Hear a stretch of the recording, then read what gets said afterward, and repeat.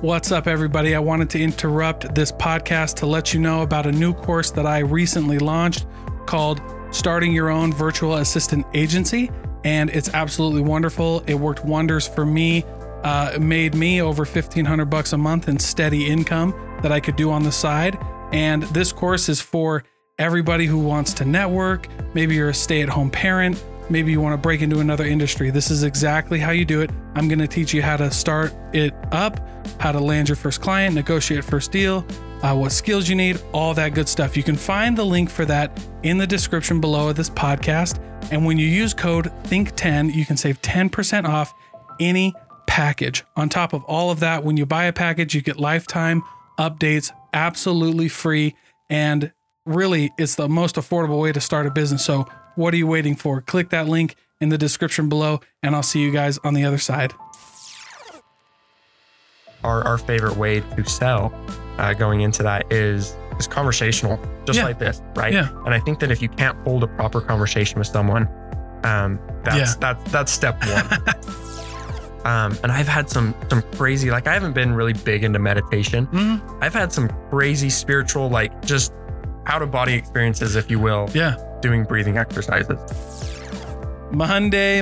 Happy Monday, everybody. I hope you guys enjoyed your weekend. Happy Martin Luther King Jr. Day. I hope you guys are enjoying the long weekend. I have a real special treat for you guys. But before I get into all of that, make sure you're following the podcast either by signing up for the newsletter if you like email at daltonkjensen.com, or you can sign up for the text community.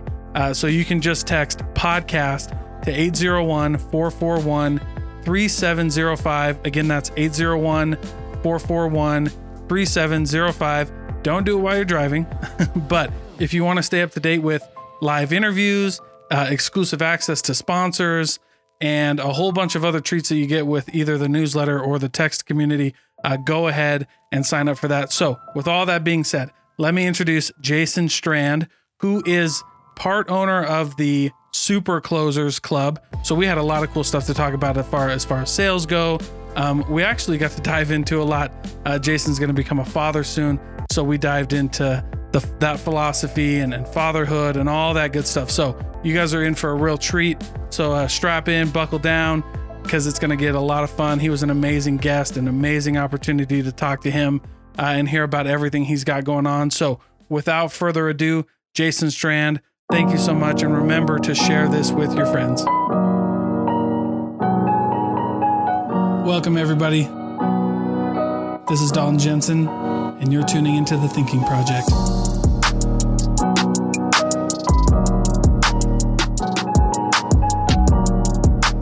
Thanks for joining me, Jason. Yeah, Dalton, it's great to be here. Yeah, absolutely. So real quick, before we start, you know Michael. What's his last name? Martial. Yeah.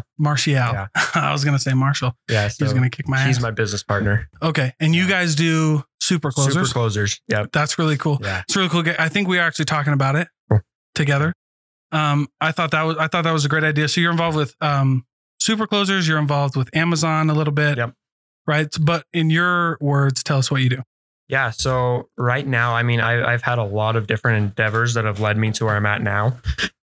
So I got into the crypto space really early. And then my friends always say that I've always been one step above the curve, ahead of the curve. Yeah. And the moment that it starts to pop off, I deuce out, I leave it. So I, of course, got into drop shipping. I got into Amazon FBA. So I've had a couple e-commerce stores that have done really well. I had a food storage business that at the beginning of COVID. Oh, wow. We did 7 figures in 3 months. So that popped off really, really fast. And that was kind of a quick flash in the pan. Mm-hmm. But it gave me some capital to start and do some other things. Bought into crypto again. Bitcoin was at like 3,900, I believe, down at the bottom in mid 2019, beginning 2020, I think, or around there. So got back in there, got anxious, sold too early, of course. I thought there was going to be a resistance around 20,000, right? Like, of Bitcoin? For Bitcoin, a good resistance there, but there wasn't. Well, I remember when Bitcoin hit 20,000 and everybody thought this was like the end of the world. Totally. They were like, 100%. 20 grand, this is insane. And now taking mortgages out on their house. For real, man, they got wrecked. But little did they know if they would have held for another year, even. Yeah. They could have that's hedged against that and still won. Yeah, I'm sure we'll talk about that later, but that's kind of the hard part, totally. Right? Is people jumping in too early and not really know what's going on. All right, but keep going. So, but I sold cars for a little while. It was kind of in the car space. I didn't have the support that I really needed from management on that one. It was more, I mean, the car world is just hire anyone that breathes and just say good luck, dude. Right? Like that's if you can fog up a mirror, they're going to throw you in there. So that's right. I enjoyed it. It was fun. Yeah. Helped kind of spice up my sales experience. But right now we sell high ticket items for coaches and mentors. And we kind of found a hole in the market where there's a lot of people that were training in the sales space, but they weren't placing them in the right positions to give them the head start, if you will. Right. Because the hardest part about sales is getting that first offer to sell for, right? Yeah. Everyone has gone through some sort of sales course. But everyone that we talk to is like, man, I already spent $10K on a sales course, but I can't find a job. I can't find an offer to sell. Well, so we have direct placement with that. Yeah. So part of our academy, it's a lifelong academy where once you're in, if you're selling and the leads dry up, we'll find you a new offer to sell for. So kind of what we're doing now, a little sneak peek of that.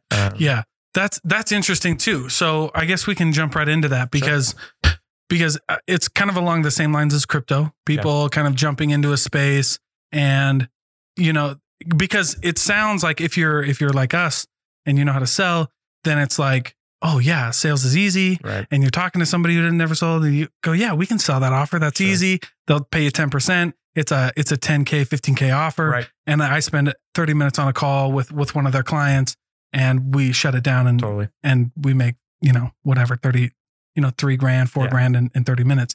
And so, then people will jump too early and not really think about it. And you said that you were finding that quite a bit, people jumping into a sales program and then not getting, I guess my question around that is, what were they expecting to do with a sale? Right. And what we're finding is, I mean, in the high ticket world, finding an offer to sell for it's kind of like a lion's den. Meat gets thrown in and everybody jumps on it. Right. Okay. You'll look at some of these groups that offer positions. Right. And within 10 minutes of a position being posted, there's 100 comments on it of like, I applied for it. So there's so many people trying to hop on just specific offers. Michael and Michael comes from a world of working with coaches. Yeah. He was a coach himself. So he has a good network there of people that are doing $500,000 that are still doing all the sales by themselves. Okay. So by us supplying them with a salesperson, we're able to scale their sales because we have experience. And then from there, they're able to focus on their genius, what they're actually doing. Yeah. Because a lot of them don't care about selling. Yeah. Right? Like that's not what they're passionate about. So we find people that and a lot of them are really terrible at 100%. sales, bro. Totally. I've talked with coaches and I'm like, and they're just like, I just wing every call. You need some help. Exactly. And it's like, man, like let's get that close ratio. Maybe you're at a 10%. Let's get up to a 30%. That's baseline for us. Like we should be hitting that 30%. Depending on where the leads are coming from and the heat of the leads. 30% is good. Yeah, 30%. I mean, that's a good baseline that I think that most closers should strive to hit. Yeah, I think if you're not in the 30 or 40, you need to get a coach. Mm-hmm. You need to get like some more sales training. 100%. And what I've noticed is the more that you spend on your training, a lot of people will get in and expect their first month to hit 10K. Sure. Right. That's kind of the expectation that has been given. What I found is the amount of money that you spend on your training is normally equates to what you're going to make a month, right? Like if you're buying a $10,000 course, maybe you're going to hit that 10K. Yeah. But if you're just expecting to take a free course online or just YouTube it, right? I completely believe in YouTube Academy, right? Like that's where I got my degree. I went to college for 2 years, a year, 2 semesters. And, from there, I dropped out because YouTube was teaching me more than any of my professors were. For sure. Right. Yeah. But you need some dedication of someone that's hands-on in the space that knows what they're doing. I don't know a lot about your Sales Genius. That's what it's called, right? Yeah. Fill me in a little bit more on those details. Yeah. So I wrote a book called Sales Genius. And basically it was a framework for people, for like coaches and small business owners, so that they could, if they were talking face to face with somebody, they could have some kind of framework. Right. And I always tell this to people, like when I talk to, seasoned sales people or like sales trainers, like if you read the book, you might learn one or two things, but it's not going to be anything new. Right. Because sales is sales. And that's actually one of my hot takes on sales is like, if you can sell a car, you can sell SaaS. 100%. Now there's some nuances that you got to learn. And I understand that it's a little more detailed. But at the end of the day, like a sales process is a sales process. So my Sales Genius, so that's the book. And then the training that I do is like, I focus on those new business owners or the new coaches who you can't afford a closer yet. You can't afford to pay somebody like that yet. But and here's the thing about that. Cause I'm like, by trade, I'm an accountant. Oh, nice. And I'm a finance guy. So, the thing is like when people outsource sales, right? You're like, that's why I think what you guys are doing is great, because you're like, hey, we take the whole sales, we take all of that off of you. So you don't have to worry about if they're trained or what they need to say or anything like that. Like we'll take care of that for you. Right. But because what I've found is even when a business owner or a coach, they get a salesperson, like you don't really know, you don't know what to tell them. Right. Sure. Like if I don't know that language. Yeah. Yeah. If a new sales guy is running in there, they're hot off a course. They're like, I'm ready. Right. Each industry is different and the questions don't translate different, the same. So that's what I do. So I teach them how to sell, and then I give them a nice like process. So like, okay, now you know how to sell. Now you know how to talk to a salesperson.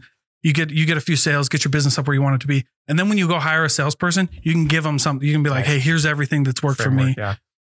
And then go do it. Right. Cause if you don't know how to talk to a sales, like an accountant, right? Like if you go up to an accountant and you're like, it's like, do you watch The Office? Yeah. Have you seen the episode where Michael, they do the Michael Scott Paper Company and they're sitting in front of that accountant? Yeah. And he's like, crunch the numbers again. Right. And he's like, presses the button. He's like it doesn't work. Right. Like if you don't know how to talk to an 100%. Accountant, they're not going to, they're going to be a douche to you. Yeah. So that's kind of where it came from. I like that. So how long is that like, how is it a mentorship? Like run me through like the framework of that? Like, so it's a 7-week program. Oh, cool. So there's a few things that I do, like, cause I want everybody to get some kind of training. Like you can buy the book. You can sign up for like one, call. But the 7-week intensive one is where it's at. Like, we go through everything and you learn like the basics. You learn enough, like, and I give you like personalized scripts that I've, and you learn enough to get going. Right. Like that'll help you sell 3 or 4, 10 right out the gate. Sure. And scripts are so powerful. Like I think so many people are like, we've had people that are asked and they're like, well, do you use a script? And we say yes. And they're turned off by that because it's too robotic. But I mean, any great salesperson has a script.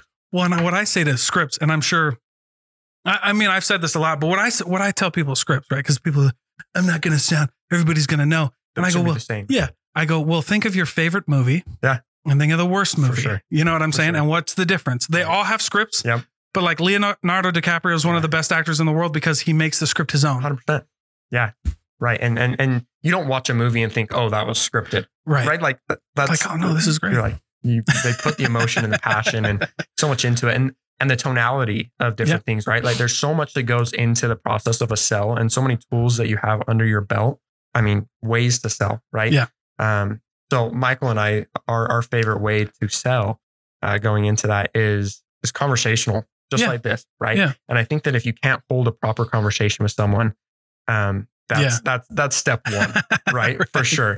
I've taken a lot of calls with closers. Mm-hmm. It's cool to be on both aspects because I talk to coaches and I talk to closers. Mm-hmm. So I get to see what people are doing.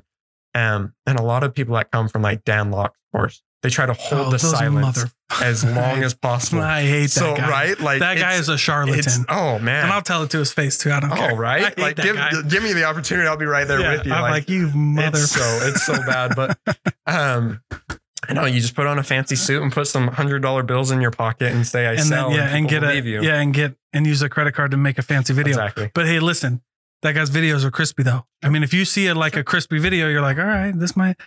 And if you've never known sales, then you're like, Dan Locke's the bomb. But sure. Yeah. But anybody who, I don't know. That's just me. Some people like him. I back it up. And I think that's the key part of sales is there's so many tools that you can put in your belt of the sales process. Mm-hmm. It's a matter of making a hybrid of your own sales system, right? What flows with you. And that goes into the same as actors, right? You can give the same different actors the same script, and each one of them is going to perform it differently. And I think that's the key to the sales as well, is make the process your own, make a hybrid system. But there's a lot of these salespeople that I would ask a question to. I'd be like, all right, so how long have you been selling for? And they're like, 5 years. We are also brought to you guys by Monarch Social. Now, Monarch Social isn't just another social media marketing company, because they're going to take care of you on all your digital marketing fronts, from SEO to beautifully designed websites to custom videography. And if you want to know more about that, you got to check out the video they did for me on the Thinking Project Facebook group, because it was absolutely phenomenal. They absolutely killed it. Morgan and his team take really good care of you. They walk you through every step of the process, and their communication is on point. So if you need a custom video, a beautifully designed website, if you need custom social media ad campaigns, Monarch Social's where it's at. They also have a podcast they release every Friday where they bring you a ton of value. So check them out, monarchsocialbrand.com, or you can find them wherever you're on social media, because they're probably there too. So check them out, monarchsocialbrand.com, and get your digital marketing rolling. Right. And then I'll be sitting there like, I can hold the silence too. Like, I'm fine with that. Like, I can sit here and... It's just irritating. It is. Like bro, that's not a conversation, right? Like, clients don't want you to just make them feel stupid in a different sense, right? Because that's what that's trying to do is give them the bare minimum information. Like, they should know that. They're on the call to figure that information out and receive as much information. Money is exchanged when more value is provided than the value, the price of the product, right? Yep. I tell a lot of people that I'm selling to, I'm upfront with them. I say, look, this product, I compare it to a car sale, right? Because I'm from the car world. I say, sell you this car for $70,000. You're probably going to tell me to go eat sand because, right? But then you find out later down the road that it's a Lamborghini Huracan, and you're going to do everything you possibly can to get $70,000 in my pocket, because the value is so much more than the price. Yeah. Right. And so it's providing that value to the customer, and presenting in a way that they can see really what they're buying. And there's the whole difference between a salesperson and a closer, right? Sure. A closer doesn't take no for an answer and keeps going, where a salesperson just provides the value, and if it goes, it goes. Leave, exactly. Yeah. Right. Yeah. I don't know where I was going with that. No, I like it though. And I think people, they just, if you're new to sales, you get sucked into some of these guys. But if you're good at what you do, and you can like hold a conversation, but you can also like help people understand what's going on. Like I approach sales from like a value-based and a consultative-based selling approach. Right. So I ask a lot of questions. But I've kind of learned my art, and I say mine intentionally because like everybody's different. Sure. And so when I'm on a call with like a client and I'm teaching them how to sell, I'm like, look, dude, here's the deal.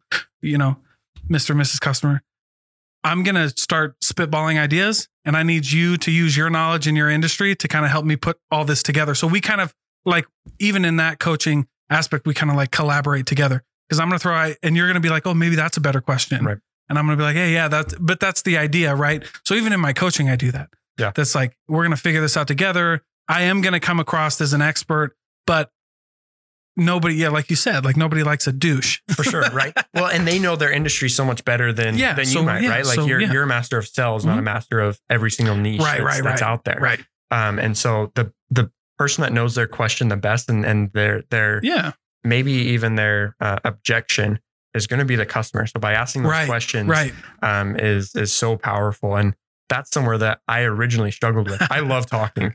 I love just having conversation and just having a good time. Right. Yeah. But there's a point where you over talk, and you need to have your client talk, right? Like you're laughing like there's a story behind it. There is a big story. I want to hear it. Yeah. Okay. So one of my favorite teaching points is you can talk yourself out of a deal. 100%. Yeah. And so I love telling people that. I'm like, they're like, so inevitably somebody will ask me like, how do you become a great closer? And I personally, I think the word is great. I don't think there's any other word you can use, but it makes me cringe a little bit, because when I started out in the sales business, I got burned by some like expert closers. Sure. You know what I mean? So it's a great word. I don't hate it. It's just like, I try to always find a different word, but they're like, what's the number one rule in negotiation? Or like, how do I become a best closer? And I go, all right, I'll tell you the first rule. Like, shut the F up. Yeah, shut absolutely. up. I go, it's not about you. Shut up. Yeah. If you can learn how to shut up, then you'll be a great salesperson. Absolutely. No, and I've had like several, like, cause I trained in, so I was in a dealership where I was responsible for training our dealership and another dealership, sure. like new salespeople. So I was just telling them that. Yeah. No, and after the client or customer says yes, shut up. Right? Like, stop. And I think we probably have the same idea of the word closer. Coming from the car world, there's certain dealerships that have closers, right? There's a sell person that goes, shows them the car, does a test drive, and then you bring them into the closer, and that's where they're closed, right? And that's so cringy to me. It is cringy. If you don't have the skills to do that, you need to up your skill. And what's funny about that is, this is how I tell people, like, I define a master closer, but like a master of the whole sales process. So for me, closing isn't one step. No. Right. It starts at the beginning, right? Because all those questions I'm asking, and this is why I tell people, this is why your questions are so important. That's what I teach people anyway.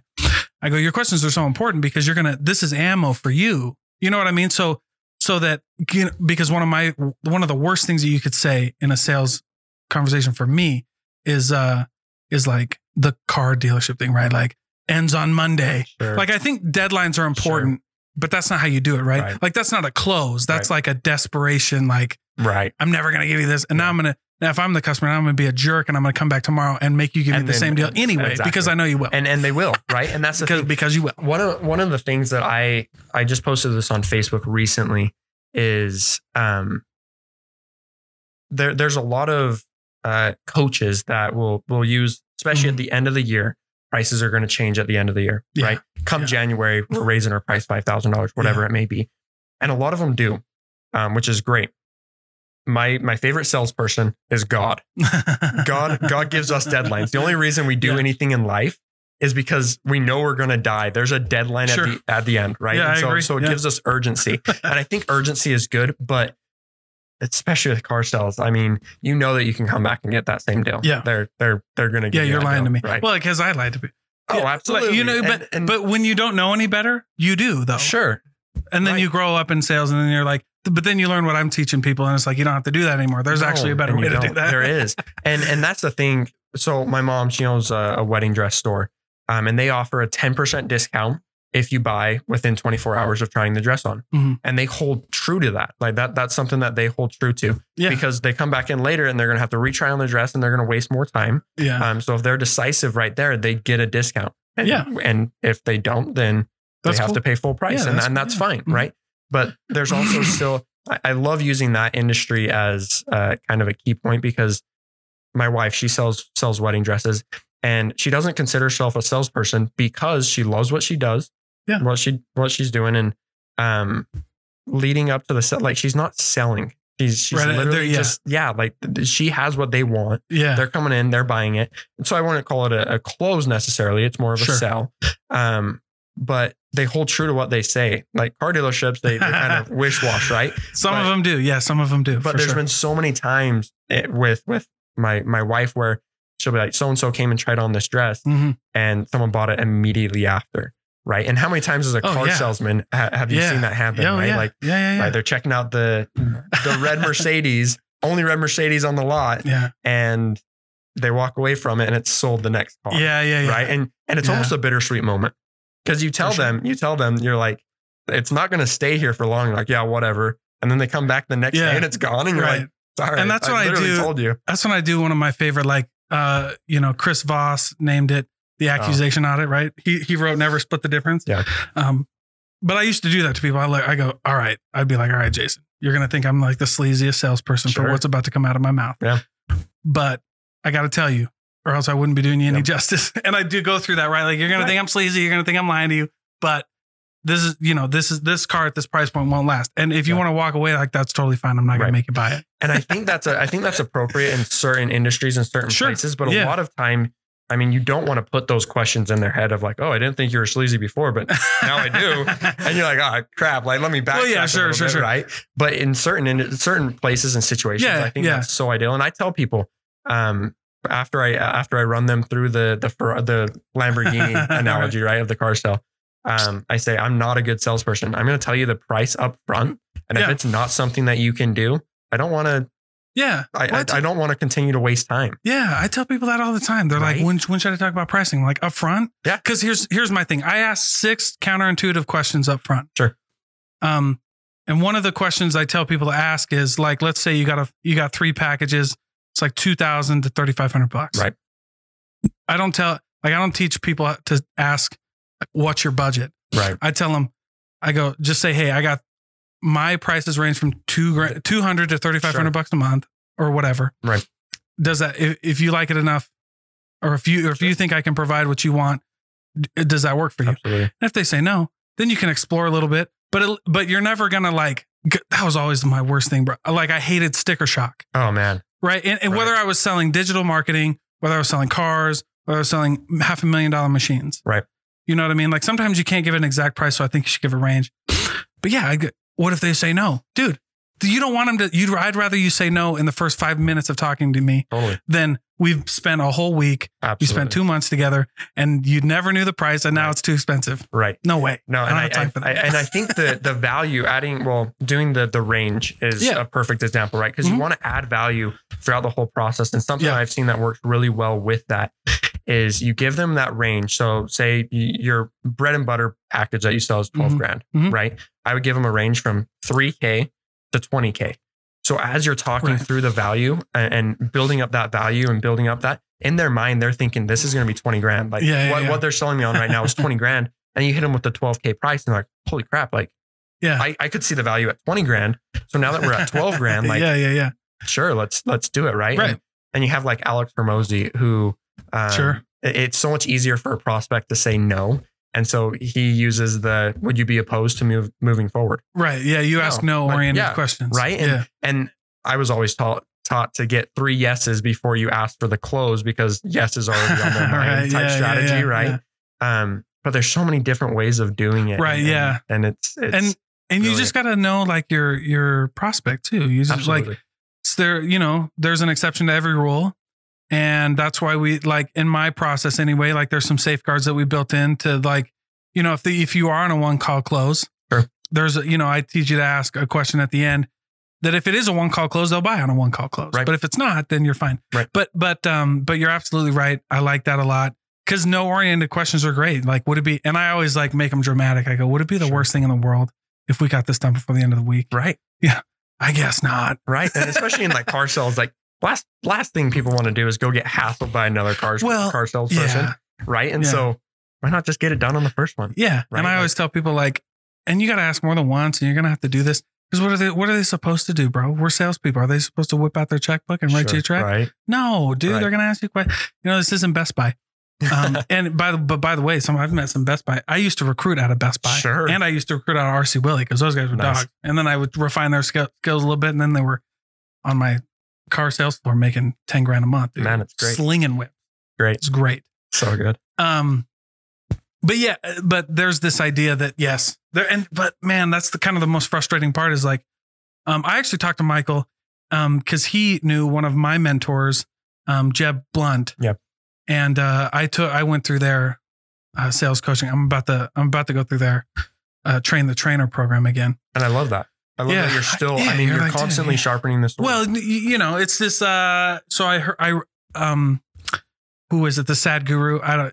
I also love philosophy. So there's the Sadhguru. He wrote a book called Karma. He wrote a few other books, but I heard him once in a interview and he was like, your nose is right above your mouth, but you can't smell your bad breath. Right. Sure. He's like, somebody else will have to tell you that your breath smells bad. Yep. He's like, even though your nose is right here. Yep. And I've always lived by that. Like,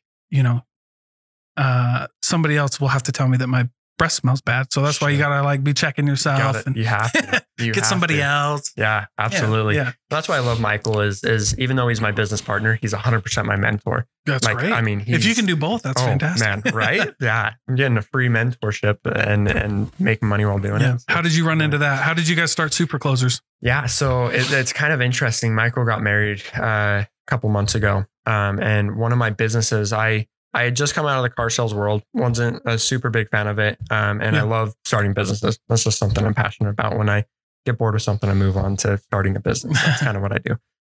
So I started a ring business. My mom owns a wedding shop, right? And so I thought I'll get back into the wedding industry. Started men's wedding rings, selling those. And I was just on Utah Connect and said, hey, I have this wedding ring business. What are some alternative ways of marketing? Just kind of reaching out of the box. And Michael's like, hey, I'm getting married soon. I have a decent following. Like, I'd love to buy a ring from you. He's like, sure. So I made him a ring, and kind of looked him up a little bit and dug through his profile. And I was like, man, this guy's kind of baller. Like, he's pretty cool. So I just asked him, said, hey, would you mind grabbing lunch? He's like, no, I'd love that. So we sat down and I drilled into him. I just asked him question after question. We were eating sushi at Tsunami and his plate was completely full. Mine was empty because as he was answering questions, I was just stuffing my face, right? And I was like, man, but I asked too many questions. I know, like, I loved it. Like you dug in, like, that's what I'm looking for. Someone ambitious, someone like that. And the best thing that the thing that I can sell the best by far is myself. Yeah. Right. If you can't sell yourself, you shouldn't be selling something else. Sure. Because I mean, that's a big part of sales is being able to build like that people buy you. Trust. Yeah. 100%. So nothing happened for a month from there. And he reached out and said, hey, I have this opportunity if you want to sell for me. And I was like, sure.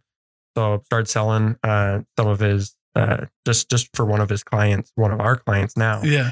And I don't want to say I weaseled my way in, but he had this thing set up and I started just providing the value and was just going above and beyond. And he's like, hey, I see you fitting into this role and just keeping up with, I love relationships. I think that relationships is our new economy. And so I built into that and just built a relationship with all of our clients that we were selling for, created Excel sheets and different things of each one of them, what their goals are, KPIs, just different things like that. Is like, I totally see you in that role of taking those responsibilities and being part. So he brought me in. And so one thing that I'm going to be teaching, like, we have weekly Zoom calls inside of our mentorship. Yeah. And I'm super big on mindset. There's been moments where I've had 7 figures and I haven't been able to keep it because a lot of it was in crypto, right? And when you're given 7 figures practically, and you didn't work for that and you didn't build up to that, my anxiety levels went up because I finally had something to lose. Right? You think about being broke. What you have to lose is someone foreclosing on your house or kicking you out of your apartment, right? Sure. And that's scary. But there's the opposite spectrum of that people don't realize, that when you have money, you can now lose that money.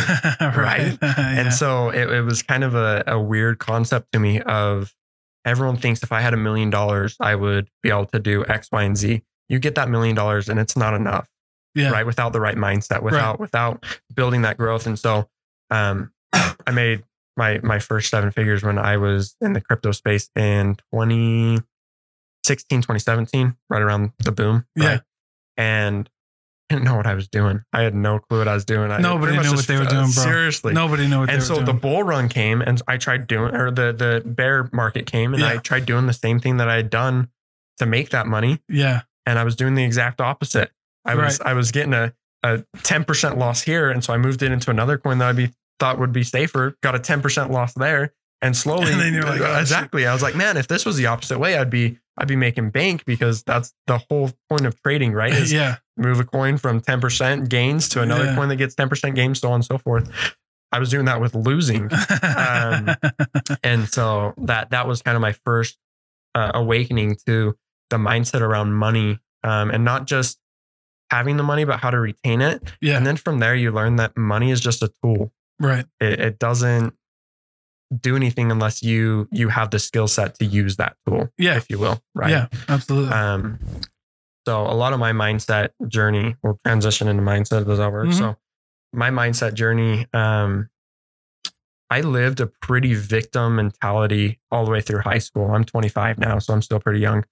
But I lived a really strong victim mentality. I have a disease called muscular dystrophy, Emerald-Dreyfus, right? Mm-hmm. So I have it pretty good for someone that has muscular dystrophy, right? There's people that are dying at 18 and different things, and wheelchair bound. I have it pretty good. But in high school, I let this kind of become who I was, that I was a victim because I couldn't go to the gym and lift the same weights as other people, and just kind of built this up in my head. And it wasn't until I turned 18, I was getting ready to serve a mission from LDS,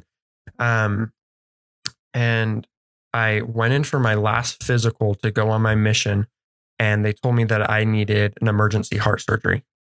And I was pissed at God. Yeah. I was mad because here I am trying to serve him, and now I have to get a pacemaker. Like, shouldn't I just magically be healed because I'm going to serve you, right? Like, I thought that's how it worked. No. Yeah. And so I was super, super upset. I didn't talk to anyone for 3 days. I had the heart surgery 3 days after I was told that I needed heart surgery. So it was pretty quick. Yeah. My resting heart rate was 39 beats a minute. Just a resting heart rate. And then when I was sleeping, it was dropping down into the 20s, and they're like, dude, you should be usually like, it's like 90 dead. And then it drops to like 40 if you're healthy. Yeah. And I was running a mile every day. Like, I was fairly healthy, but, and all I meant with that was, normally, right? Like normally you're in like the 90 to 100. 100%. And then when you sleep, it's like 40 to 60. Right. But if you're lower than that, that's a problem. Yeah. Yeah. So they got me plugged into a pacemaker. Those days leading up to that surgery, I didn't talk to anyone, and I was bitter for a little while. Mm-hmm. Then I got out on my mission, and I learned the value of serving other people. Yeah. Just being able to provide value to people, serving them, and getting outside of yourself. And that kind of started my mindset shift, right? So now I look at it as I have $100,000 chest. I mean, I don't even think Dolly Parton could say that, right? Like, and so, it's a good joke. Seriously. So I have a more expensive chest than other people, and sure, there's some things I can't do. I can't underwater weld, which funny enough, I got welding certified in high school, and I got scuba dive certified, and that was actually something I was looking at, and I was like, oh, I guess that underwater welders make they do. They make a lot of freaking. I would say money. Right next to salespeople. Oh yeah, I mean, we had underwater divers. I grew up in a town in Iowa where, right the dam right there. Yeah. Nice. They would they had underwater dam inspectors, and then they would go and repair the dam, and like welders would go down there freaking crazy. It takes a toll on your body though. It does because you're under there for a little bit longer than a normal scuba diver would be.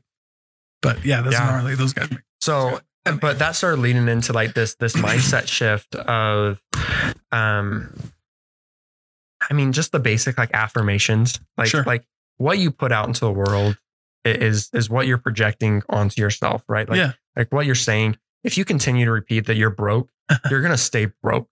Right? Like that's just because there's no other way out, right? Exactly, right? And so you start talking better about yourself, start building up that confidence, start building up that things and those different attributes. And I think that's something that's so powerful with salespeople as well. Yeah. Is when you first get in the space, you don't know anything, right? Like it's a new thing unless you're born just a wizard. But you got to build those up step by step. And it's the same thing with your confidence. And that's a big part of selling is you got to have that confidence to be able to sell because you're selling yourself and you're selling the product. And if you can't sell yourself, you need to work on that. I mean, that's just plain and simple. Yeah. And so I just read a quote. I just retweeted it on Twitter, started using Twitter after a while. Twitter kind of died down. Now it's back up a little bit. So. Money Twitter's where it's at. Hey bro, if you like NFTs, you need I'm on crypto Twitter for sure. Yeah. I've been on crypto Twitter for a while. That's where I was finding all of my gems back in the day. I mean, Twitter's back. I'm on Twitter a lot. Absolutely. Yeah. You got like BitLord and different. Yeah. All those guys on there. Yeah. That's cool, man. But it was, a person doesn't have control over their future. They have control over their habits, and that controls their future. Right. Right. And so something that I've been doing that's been so powerful is just time blocking. And I think everyone needs to be time blocking. So it starts off in the morning, wake up at 6:30, wake up early. You have so much more time in the day. Right. I've had more energy since I've been waking up early. Right. And I still go to bed at 11. Like I'm not I'm not Alex Hormozi going to bed at 9 o'clock every day and waking up at Marky 3. or our boy Marky Mark. Yeah. He goes to bed at like 6. He wakes up at like 2. Yeah. That's crazy. Man, there'd be way too much time in the day. Like I don't know what I would do with all that. Like sun's not even up. Like what do you do? But go to the gym, right? Get your fluids going, blood pumping through everything. And I have muscular dystrophy, right? People are like, oh, I don't, they have every excuse in the book not to go to the gym, right? Yeah. I literally, if I rip my muscles too much, they do not repair themselves. Right. And so that's my form of muscular dystrophy. It's degenerative. Yeah. Generates my muscles. So go get some blood pumping. And then come home, cook 3 eggs, have a protein shake with that, hop in a cold shower. Yeah. Man, cold showers are powerful. And they're harder than ice baths. Man, they are. I do ice baths. Man. Cold shower is way worse than an ice bath. Is it? Yeah. Okay. 100%. Good. Or no, excuse me. Yeah. No, I said that right. Cold shower, because normally in a ice bath, you're just there for like 5 to 6 minutes is like all you need in an ice bath. But and sometimes I'll do like I call it a Dalton cold shower, where I start it warm and then get it cold. But no, for sure. Like, have you heard of Wim Hof? Love him. Yeah. Like he'll just do ice baths. Right. But cold showers are tough because it's like mentally harder. Sure. Like you're hopping in an ice bath. Like I know I'm getting cold. Right. But if you take hot showers and then you hop in a cold one. But yeah, so cold showers are great. So cold showers are awesome. Yeah. And then from there, I do some breathing exercises, right? Yeah. So Wim Hof, super, super powerful. And I've had some crazy, like I haven't been really big into meditation. Mm-hmm. I've had some crazy spiritual, like just out of body experiences, if you will. Yeah. Doing breathing exercises. Yeah. Like you're able to connect with yourself on such a unique level, just focusing on your breathing. Right. And I mean, what it does for anxiety levels and depression and different things that way, is super powerful. And then from there, I finally start my morning, right? I check my phone, do some different things that way. But time blocking, having the hour, 2 hours in the morning for yourself, so powerful to be able to connect to you, understand what your body's telling you, right? Because when you're sick, your body's telling you, but we're normally distracting ourselves with social media, with different things, right? And so being able to connect with your body and figure out where you need work, kind of do that evaluation, different things that way. But so ice bath. Yeah. How long have you been doing like Wim Hof type stuff? Wim Hof, ice baths. I heard about Wim Hof a long time ago. I can't really remember like the year, but ice baths and like saunas. Sure. Just started getting like cold therapy. Nice. I've been doing it for a while. Nice. Right. I haven't been doing it lately. But my goal is to get one of those troughs. Yeah. And just do ice baths there. But we used to do them like in like in high school, in college for sports and stuff like that. You just hop in an ice bath because it's way better for your body. Like cold is way better for your body than heat is. Well, and the adrenaline spike and different things that help repair muscles. Yeah. And just recover. And people think like you don't need that long in an ice bath. You need like 3 to 5 minutes is generally like all you need. Absolutely. And like even then, some experts will be like 3 to 5 minutes, like 3 to 4 times a week. Like you don't even need to do it every day to get like the full benefits of it. And you can. But one of the trippiest experiences I ever had was doing hot, then cold, then hot, then cold. Start hallucinating. So doing like a sauna, then you jump right in the cold. Sure. But I found out because I'm Russian, and I found out that that's what like the Russians used to do. They used to just sit in a dry sauna and then they'd go jump in a cold ass lake. Brought out your heritage. Yeah, and then it was cool. And that's kind of when I started doing that. But I also met, do you know Mitch Matthews? Sounds super familiar. He's a BYU football player. He went to the NFL. Okay. But he also is in that Wim Hof group. So he went with Lewis Howes and a few other people to kind of break Wim Hof out of obscurity. Sure. Because Wim Hof, like nobody knew who he was until like it was pretty rare that you did if you were like maybe deep underground stuff. But what was it like 2016, 15, 16? Wim Hof hops on a podcast with Lewis Howes, and you see all these guys go. So you have like Mike Posner, Mitch Matthews, Lewis Howes. These guys all go to wherever Wim Hof is from. I can't even remember where he's from. Like Alaska or something. No. They went to like Alaska now. He's in Alaska now, but they went to like Europe, wherever he was in like the Netherlands or something. I don't know where he's from. Look up where Wim Hof is from. Fact check. They went there, and they did like they just sat in his thing. He's got a crazy story by himself, but he's cool. Wim Hof's great. Netherlands. Okay, nice. I was right. So he's in this cold Netherlands. He was the guy who I was telling one of my buddies about that. He climbed like halfway up Mount Everest with nothing, with no protective gear. Yeah. I mean, I don't think he got to the summit. No. I think he got, but he got further up there, like past base camp. Yeah. I mean, and you're like, and past base camp, you're in oxygen mask. Crazy. You're in like, crazy. So I didn't know this about Mount Everest, but you start on Mount Everest and then you go up and then you come back down. Yeah. And then you climb up a little further and then you come all the way back down. And then you go up a little further. And they do that like 3 or 4 times to get like your body used to the air. And you're still in oxygen mask. And Wim Hof just was like, one day he was like, and just marched. And then he got up there and I think he only quit because I can't remember why he quit, but I don't think it was like anything. He was like breathing fine. Yeah. He was like, it might have been like, maybe his skin with like the elements because it gets pretty gnarly up there, but he was breathing fine and he came back down and he was like, he holds the world record for sitting in an ice bath the longest. Yeah, he does. And they put him in like a freezing suit and had like all these monitors and different things. And he was literally able to raise his body internal body temperature so crazy. With his breath. And there's a book called, so James Nestor wrote a book called Breathe. It's a great book. He basically makes fun of mouth breathers, but it's pretty funny. And it's also a really interesting book. It's a great book. But James Nestor wrote another book called Deep, where he studied free divers and breathing with free divers. And then he wrote a book called Get High Now. Nice. But it's like Get High Now with like breath work. Right. Because you can natural DMT type stuff. Yeah. Where you can podcast now bringing up DMT. There's some cool stuff with like your breath that you can do just with like, you can have some pretty cool experiences just with your breath. And it's great. But what it does for breathing and cold therapy, what it does for your mind too, is like, it's not a joke. It does. I mean, and the only way is like, I've had anxiety attacks before and different things like that. Right. And the only way I've ever been able to get out of them is breathing. Yeah. Right. That's the best way. If you're ever having an anxiety attack, go take some deep breaths and chill out for a minute. That's what we teach our kids. So I teach my kids breath work. Well, they had this monastery. There's a story that I read about this monastery. They were training young people. I don't know if they were going to be monks or if they were just training these young kids or whatever, but they taught them breath work. And one of the people came up and they were like, why are you teaching these kids breathing first? Like, these kids don't know how to read. They barely know how to talk.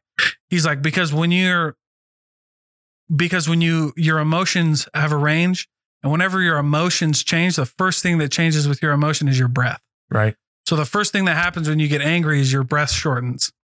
Like, and most people are really shallow. Like, all of us are really shallow breathers anyway. Sure. Like, it's really, our lung capacity is shrank. And this is kind of one of the things that James Nestor goes over in that book, Breath, is like, our lung capacity has shrank. Our noses have changed over time because we like are breathing through our, mouths more. And so they teach kids like to breathe because like when you get mad, the first, and I was like, BS. So I can look at my kids and for sure enough, dude, they're getting mad and they're like hyperventilating. And I'm like, holy crap. So then you just like, before we talk, we'll just do like, we'll take a few deep breaths and I'll do it with them because I'm usually pissed when I'm mad at them. When they do something dumb, I'm like, you guys, I'm like, dang it. Well, and my wife is here, and so I hate bringing her up, but I can always tell when the fight's going to start because there's always a sigh that happens first. Like you can hear the preventative of like, but like you're breathing. Yeah. But so that's why I was like, when these guys 100%. Said that, they're like, for all of us, the first thing that changes when your emotions change, or like when you get really excited, right? Your breath changes. Absolutely. When you get scared, your breath changes. When you get tired, your breath changes. Like the first thing, and I was like, they're like the first thing that happens. So if you want to start, And I don't believe in thought control or emotional control. I believe in thought management and emotion management because they happen. Yeah. And it's not if you can stop them, it's if you can manage them. Manage them. Yeah. And so he's like, the first step for emotional management is checking your breathing. Nice. So the first thing that happens is you realize what's going on. You step back and take a few deep breaths. But yeah, so breathing does a lot for your mindset. Does a lot for sales too, man. Oh, absolutely. Yeah. Because, you can teach a lot of the technical, like anybody can learn the technical side of sales, sure. But it really is like if you can control your emotions long enough, if you can manage those long enough. And that's kind of the saying that Jeb Blunt uses he'll say, whoever manages, it's not whoever speaks first loses, it's whoever loses their emotions sure. first loses. And not loses, but like he comes from a sales perspective. Like if you lose your emotions, you'll lose as a salesperson. Well, and a client buys off of emotion justifies with logic, sure. right? Everybody's heard that. Yeah. And I feel like that ties in perfectly. As the salesperson, if you're starting to get emotional and say, oh, right. I need this sell or I can't pay rent. And you start building those emotions into your sales. You can tell when a salesperson's desperate. Well, yeah. Right? But here's so I teach that. And what the crazy part about because everybody can see who's desperate. For sure. But the problem is like, cause I'm also a psychology, like sales psychology nice. Buff. Right. And like, the problem is like, if I'm selling desperate, like there's two things that are going on with the person that you're talking to. First of all, they don't care and they shouldn't care. Like it's not their problem. Right. They got a bag full of crap that they're dealing with and we all do. And I'm not saying empathy doesn't exist. I'm just saying like normally like leading with trying to get a sale and leading with, I need to feed my kids. I'm probably not going to buy from you. Right. And the second thing that happens is like your primal brain doesn't know the difference between a desperate, like I need to survive and like harm. Sure. Like your brain doesn't know the difference. So like I'm like fight mode. Yeah. I'm like 5'11", 6 foot. I'm bald. I have a beard and I got a big old tattoo. Okay. But I'm really nice, but I had to learn, like, I can't run up on people. Like if I walk too quick to people, they just see a bald guy and they don't know me, a bigger bald guy with a beard. Like, and I could have the biggest smile on my face, and that's actually scares people more. Man, that's gonna mug me. if he's happy in this world. Yeah. He's happy and he's running at me, right? Like that's a problem. And so like I had to learn how to like, be more open, sure. make myself a little smaller. And it's not because like, I don't know. Like I'm fat, dude. And I just own it because I love it. I love who I am. And so you got to like find ways to make yourself smaller. You got to find so I had to learn that because people didn't know the difference between me being like running up like that sure. and being happy and then being like, there's a problem. Like you're like all your neurons start firing and they're like, something's wrong. Yeah. And so like when you're selling desperate, like I call it commission breath. Yeah. People can smell it. Nice. And they might not know it's like you just are having a bad streak and you're having a bad day.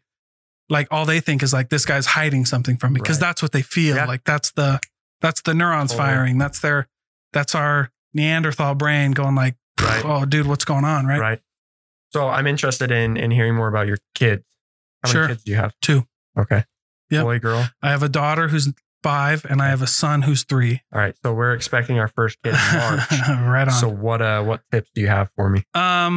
It's the coolest thing in the world, man. I don't think anything really prepares you. I'm LDS too. Sure. Okay. And active. And you do everything right and things just go crazy. I think, and like, I'm not even a perfect parent because I grew up like, not a perfect parent? Not an ideal household. So sure. I had to unlearn a lot of, like I'm Polynesian, right? So like if you talk back to your mom, like if you ever have a Polynesian kid, just tell them to you're going to go tell their mom and they will straighten right up because like, that's just what you did. And I don't know, is it wrong? Is it right? I don't really, I'm not going to talk about it, but that like some of the gangs up here, like the only way out of the gangs are if your mom like says no, like a parental slip. Yeah. They're like, they respect. Well, it's, what's funny is like a lot of these like Polynesian or like, a lot of like the Eastern and Polynesia and these kind of cultures sure. are very maternal. So the Western, like this European culture is one of the only ones that's like paternal. Really? Most cultures are like very maternal, very, very matriarchal and not patriarchal. So like, yes, like women like run that. So like I have Hispanic friends, Latino friends who, it's very matriarchy though. It's like the mom, 100%. Right? I mean, I'm not saying the dads don't do anything. Like I'm not going to bring on a sitcom of like the dumb dad. Right. But it's very matriarchal. Like most of those, like European is probably the only culture that's patriarchal where we're like, the dad or whatever. And is it right or wrong? I don't know. All I know is like, I grew up in a female matriarchal kind of house. Right. I'm a mama's boy. So I'm completely 100% yeah. And so you just go, you learn it. And so, right. I mean, I think that's why I am also like, so I'm a sales guy, but I take these trips cause I love to read. Sure. And so I take these trips into like I love Native American culture. Nice. So when you read about like Native American culture, you inevitably learn about some of the things that they believe. And I mean, that's why they call Mother Earth, right? Like and that's why anyway, I could go on days for that about that, right? Because Mother Earth is a creator. Like it would be very easy to assume like we are all creators. And so there is like this maternal, like feminine side that as entrepreneurs, and I've talked about this on the podcast before, but like there is like this maternal feminine side that you need to like embrace to be able to create, because that's just that's 100%. The creative side of people. Yeah. Yeah, but I love all the philosophy. Like I was like maybe 12 credits away from getting a bachelor's degree in theology and philosophy, because that's what my uncle had that. Sure. And he was my like religious theology mentor growing up. And it was really cool to, he made me question everything. And that's how you build the best. I mean, but the best testimony is like, you got to question things in order to really know. You never take that. Yeah. You never take things at face value, but that's also why we grew up, Ben was there. We grew up by Nauvoo. Oh, nice. So we grew up right in that kind of belt, if we're going to go there, because I don't care about that. It's my podcast, bro. Turn it off. Do you want listen. But we grew up there. So like, dude, every church doctrine thing, like every anti thing, everybody, I heard it all, bro. Heard Absolutely. Every bit of it. And there was a lot. Right? And here's the crazy part, though. A lot of it is true. Because in sales, all right, so let's tie this in. In sales, I teach people it's not what you say, it's how you say it. Sure. You can pretty much get away with anything if you know how to say it. And so it's not what you say, it's how you say it. So they would take these crazy turns and we'd be like, what? And I'd go to my uncle and I'd be like, dude, what? And he would be like, yeah, that happened. What'd you think? And he was like, okay, so now that I've rocked you a little bit and you're questioning everything, now that I've broken this all down, now I can kind of build it back up correctly. Sure. And so he would run us through it. But yeah, we heard it all. And I'm like, and so I served. So I grew up in the Midwest. I served my mission in St. George. No way. And so I would run into people who hated the church. And I'd be like, I say that St. George. So I'm in Cedar City. Okay. Yeah. Right there, yeah. Right? So I served in Cedar City I served right on SUU. I say that St. George is where members go to disappear from the church. We get away from it. Yeah. Sugar House is Salt Lake. Sure. South Salt Lake Sugar House is where members go to retire. It's kind of fun. And, but yeah, I don't know. People come up to me, like I have friends who come up to me and say all kinds of stuff. And I'm like, so this is how I start conversations about the church. I go, are you trying to convince, or like, are we going to talk about it? Cause I'll talk to you about it. Sure. And we'll leave like friends.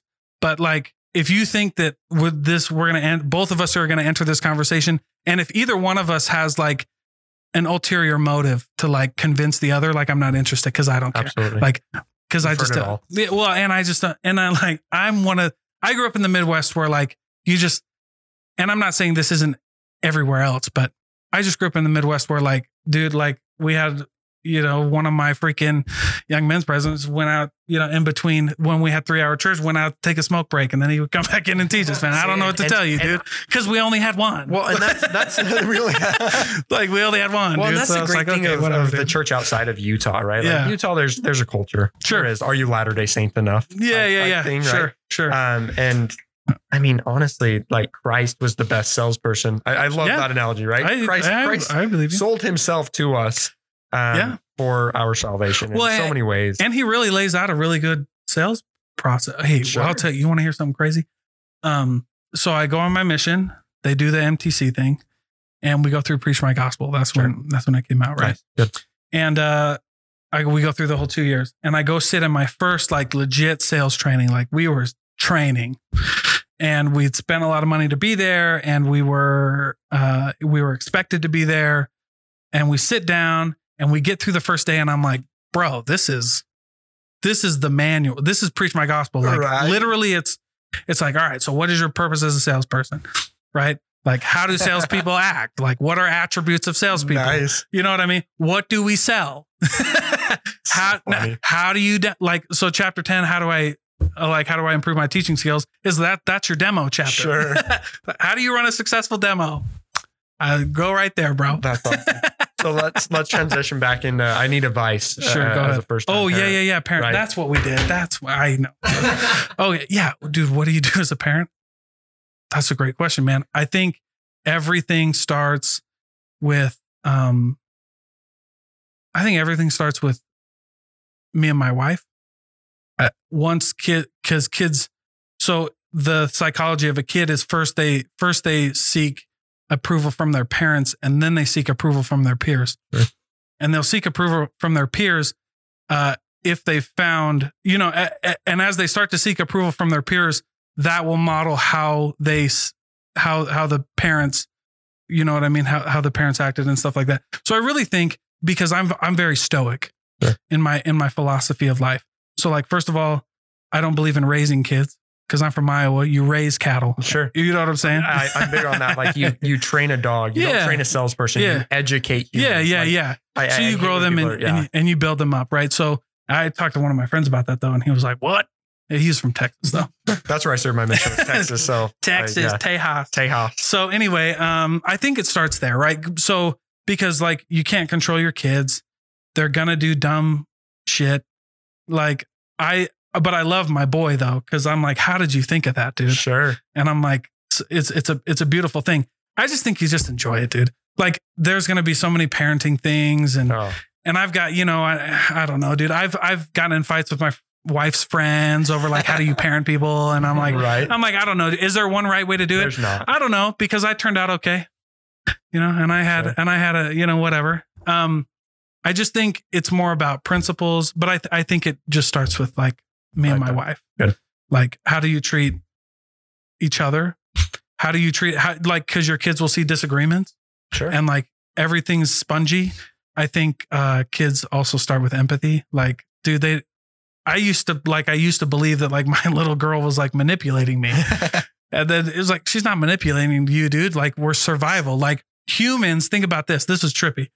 Humans are we're mammals. Right. We're also we're the only mammal where the baby is born too early. So like think about a horse. Yeah. They're up on their feet. Oh man. They're eating. They know where to eat. They know where to go. Yeah. Like obviously there's some protection there. Like think about bears. Like they know, right? They know where to go.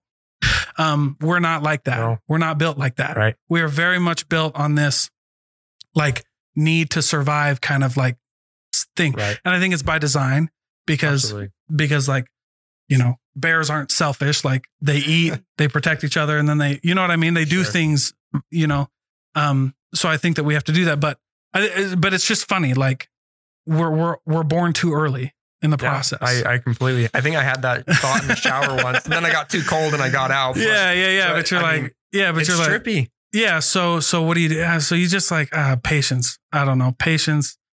Like how, they're spongy. So empathy, all of that stuff is going to click real quick. I mean, I didn't believe how quickly kids learn, but it is like astronomically fast. So, but, and then the other thing I would say to like new parents, not that I should be talking about new parents, but like, just like forgive yourself. Like you're going to, dude, I don't know how many times I learned a new thing and I'm like, dude, I've been doing this wrong for so long. My daughter's going to hate me.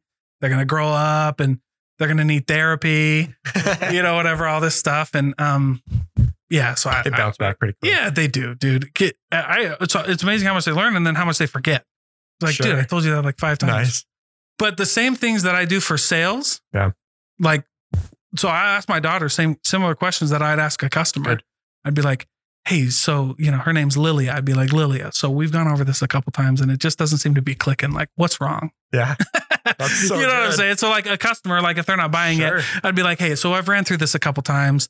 I'm just curious, like what's not right? Fill me in on you know what I'm saying? Like, yeah. What's going on? And so I'll do those same things. Like, and when my daughter asks a lot of questions, I'll mirror. They'll be like, can I have some soup? I'm like, soup? They're like, well, yeah, I'm hungry. Oh, well, maybe not. We just ate. You know what? I'll just go finish my plate on the table. Okay. I'm like, okay, cool. I don't have to do anything. Yeah. I do all the same. Notes? Okay. Oh, don't take notes from me. Don't take notes from me. But yeah, I mean, that's the other big thing. I think, you just like, but it's cool, man. It's like having a baby's, was like one of the coolest experiences of my life. And yeah, but I don't know. We also had a very different one. Cause like my wife was induced, like, cause she had some health stuff running up to the baby. So we were induced she was induced for both of the pregnancies. But yeah, it was cool, man. Like watching all these little guys run around. And so I have a question with that. Well, not with the inducing. Sure. But, yeah, right. So my nephew this past Christmas, and this was something that was kind of eye-opening for me. It was like Super Mario Party Land or some game, right? Yeah. And it was actually Monkey Ball is what it is. I don't know if you ever. No, dude, I don't know. I never Nintendo played. Game. Do you know this game? Yeah, Monkey Ball, right? And so he'd passed the most basic courses and go, man, that was hard. Yeah. And I'm like, dude, like you passed it the first time. Like that doesn't seem very hard. How do you adjust the mindset? And I don't want to say like adjust, like they're their own person and they need to be validated in their feelings. But the mindset of that was hard. I feel like growing, that's the mindset I grew up with. You put them in. You put them in hard situations. So how you just continue to put them in? Like my daughter is in jiu-jitsu. Nice. And we were talking about that. I would love for my daughter to be a boxer. Yeah, my son will be in jiu-jitsu. That's awesome. And my daughter is. I don't do it with her enough, but we're gonna pick that up again. But she knows. And you just do hard stuff. Sure. Like, and you let them fail. And that I'll tell you, really hard. I'll tell you what, bro. I didn't know, like, I did not understand what it was like for God, whatever you want to call it, you know what I mean? Because I'm open to everything, but absolutely. I believe in God. But I didn't understand how difficult it was. It must be for God to like let people go through hard things. Man. I have been like in tears because I cannot let you do that, right? Like my son will just beg and he'll cry and he's got those puppy dogs, those big brown eyes and that big lip, right? And you got to be like, I can't, because the lesson is more important than this moment, right? And it's been like, that was unexpected. I did not realize how hard that was going to be. To be able to like say no, hold the line, and be like, no, dude. And I still give in. Like my wife, I'm like I am not anything special, but I'll reflect at like night when it's just me and my wife and we're on the couch or something like that. And I'll be like, dude, I can't believe how hard that is. And then to see it from like a creator perspective where like you want your business to work, you want the sale to work, but like there's some things that you can't do, right? Like everybody's like, so before you have a kid and before you run through this, or like before you go through something like this, you're like, well, it's like a football. Like the coach can't play the game, right? He could if he wanted to, but he can't because he's got no. Like it's not like that, right? You like physically and emotionally and mentally, like there is a weird line, like because we'll say that, right? Like a coach could if he wanted, he could put pads on and go out there, but he has to teach you. No, like he can't. There's a line that he can't cross.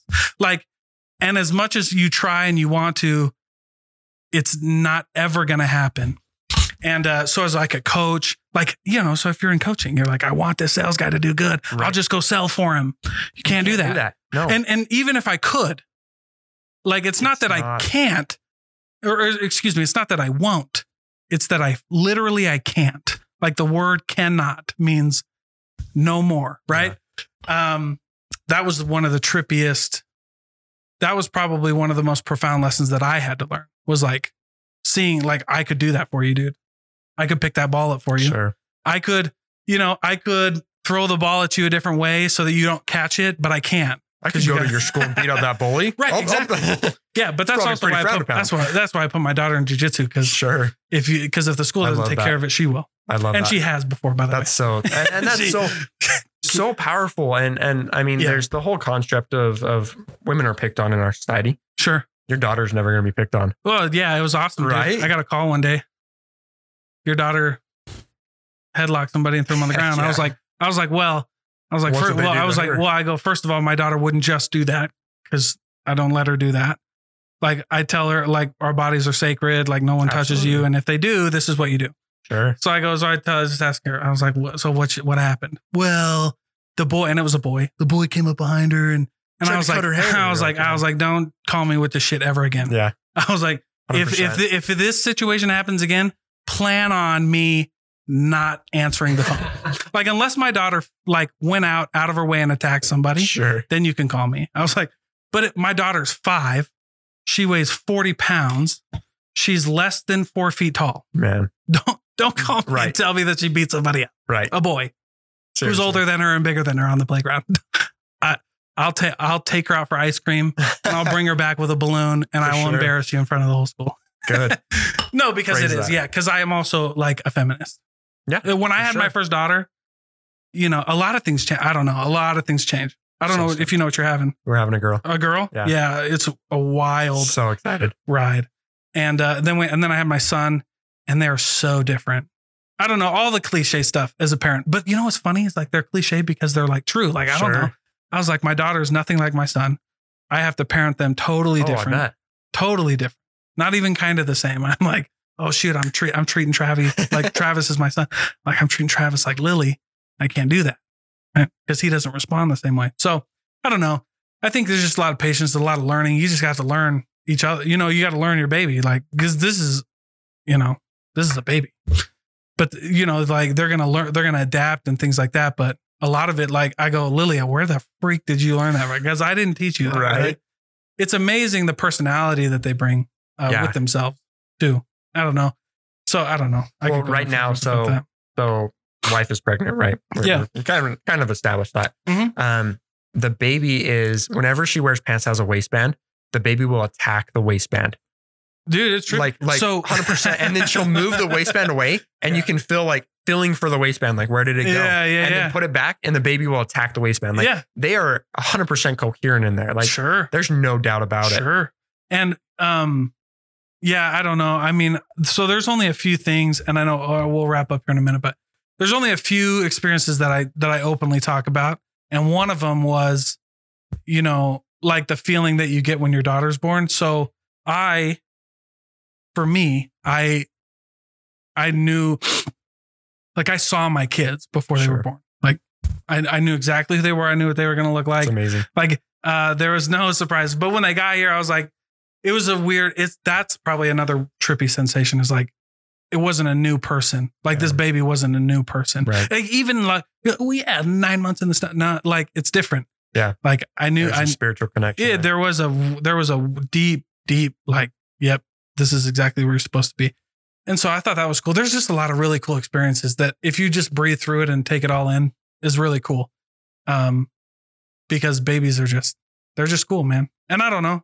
Yeah. I don't think there's one parenting advice. Like, but you'll know how to, and you'll be like, oh shoot, I shouldn't have done that. Right. Just go back to the drawing board. That's why journaling is so important there too. Yeah, right? Like, like, there's so many things that is a good point. We learn through our life, especially as a member of the church, that we don't understand the why. Yeah. Right. And then we're able to piece those together and be like, man, that's why I need to be doing that. Or that's why. Sure. Right. And the why is so important in so many different aspects. Yeah. So, that connection just made right there. Yeah, no, it's cool because I do. And by the way, like I learned really quick that, like, I would see a lot of things with my daughter that I'm like, oh, that's exactly like me. And so I can give her some shortcuts and be like, I know where this is heading, dude. Like, so like, cause I have ADHD and she hasn't been diagnosed with ADHD, but I was like diagnosed with ADHD. And so I see it. I'm like, all right, that's it. Yeah. So I like do things with her that I learned way too late in life. And I do it with her now. And my son's the same way. But it's just cool, man. I don't know. Awesome. What would I tell you finally? I just be like, dude, just have the baby and have fun. Yeah, and that's screw. No one's ready. No one's ready to have a baby, but you have a baby and then or like, what do you do? What do you tell? But it's like, that's my advice for everything though. Like, what advice do you have for new podcasters? Have fun, dude. I don't know. Do it. Like, just do it. And that's what we talked about before the podcast is there's a difference between people that say they're going to do stuff and people that just do it. Yeah. Right. You started in your kitchen. Yeah. Like in your dining room. There's power behind that because you just did it. You weren't perfect. And I had some big people come into my kitchen too. Sure, that's awesome. You guys that know Mo Bettas? Yeah. So Chemo Mac, Chemo Mac and Kalani Mac are the owners. Chemo Mac came on my podcast. Nice. It was crazy, bro. I was like, all right, Chemo, I was so nervous, bro. I was like, I know you're so busy. I know you're apologizing. Yeah. I'm like, dude, we're going to keep this to, we're like, I'm going to keep this to an hour. I promise. Like, I'm going to respect your time. Right. He talked for like 2 hours, bro. Sure. I couldn't get that guy to stop. And it was amazing, by the way. Listen, and what I liked about your comment earlier was like, you took Michael out to dinner. Sure. That's what a lot of people like. I pay for a coach. I'm not saying coaching's bad, but I'm saying like what was cool about your situation, like just, can I take you out to lunch? Can I take you on a date? Right. That's what I call it. Right. But Chemo, I was like, hey, want to come on a podcast? Bro, I learned more in that 2-hour free podcast and at the time he came on, we didn't have tons of listeners. Sure. I thought that was going to be my big break because he was going to share it with everybody. And he shared it on his own stuff, but he didn't have a big social media following. Probably one of like my lower episodes actually. But if you go back and listen to Chemo Mac, he will tell you how to start a business and how to be successful as a business. I mean, dude, Chemo Mac, he started Mo Bettas. And then he sold it. And now do you know what he does? He goes to open houses, takes pictures, kisses babies, collects a check and goes home. Nice. And then goes home on his Harley motorcycle. Sure. He does more than that. Don't get me wrong. But he doesn't do as much as like, he was telling me when he started in Bountiful, they were sleeping in that Bountiful Mo Bettas. They were like sleeping on the floor, like had to get it right. So powerful. You know what I mean? He sold his house in Hawaii, moved to Bountiful. All the equity in his house in Hawaii went right into Mo Bettas. He was saying like $100,000 or something like that. Well, he's got a building. And his wife was like, his wife was obviously very smart. There's a lot of good things that happen in that. But when you look at the story from a 30,000 foot view, he took every extra penny that he had. And he was, by the way, Chemo Mac started, and you can listen to this on the podcast. He was a bus driver in Hawaii. Oh, wow. He was a bus driver in Hawaii. He was a full-time and not making any money, listening to a podcast on entrepreneurship. Right. And this is his words. He's like, I flew to Utah, saw mothers outside playing with their children at the park. Went back to Hawaii. Nobody was playing at the park. He's like, I want my wife to be able to go to the park and play with my kids. He's like, I can't be a bus driver. Flew out here, started Mo Bettas, and now it's one of the most successful franchises on the West Coast. Cedar's getting one now. Yeah. Little old Cedar. And Chemo will drive down there on his Harley with all of his kids. And I think his son just got back home from a mission. Cool. His daughter is the GM at the Bountiful store, I think. Anyway, like Chemo's, I don't know if I call him a friend, but I know Chemo. Right. And he's cool. But anyway, it's just crazy. Like, it's just, just do it and have fun. And like, they were just having fun. Like, what the coolest part about Chemo Mac's story, he did not make up any recipes. All of the things that you eat at Mo Bettas are things that he cooks for his family in his house. For sure. Like, they all cook that. Like, that stuff. And I'm also Hawaiian. And that's just what I like, mac salad, pulled pork. Like, that's just what we ate. That's just what we ate. Like, that's just growing up. And he's like, don't reinvent the wheel. Like, we just cooked what we cooked at home and we started selling it to people. And actually it was called Mo Bettas Steaks at first. And they sold ice cream. And then they changed it to drop the steaks, stop selling ice cream, and then just sold that. And dude, wild story though. That's awesome. A 2-hour podcast that I think everybody should listen to. But it's like all the way back, dude, number 12. So anyway, I appreciate your time, dude. Yeah, I want to get you guys home. I love it. Crazy weather, but sorry, did you drive up here from Cedar? Are you staying here for Christmas or what? We drove up here for Cedar. It gives me an excuse to come up here. I like coming up here about once a month.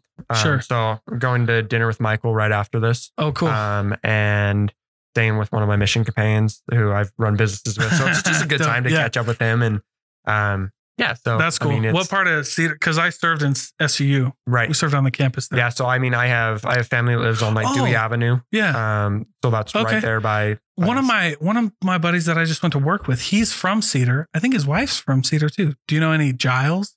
Yeah, I know Dallin Giles. Yeah, I know some Giles. I worked with him.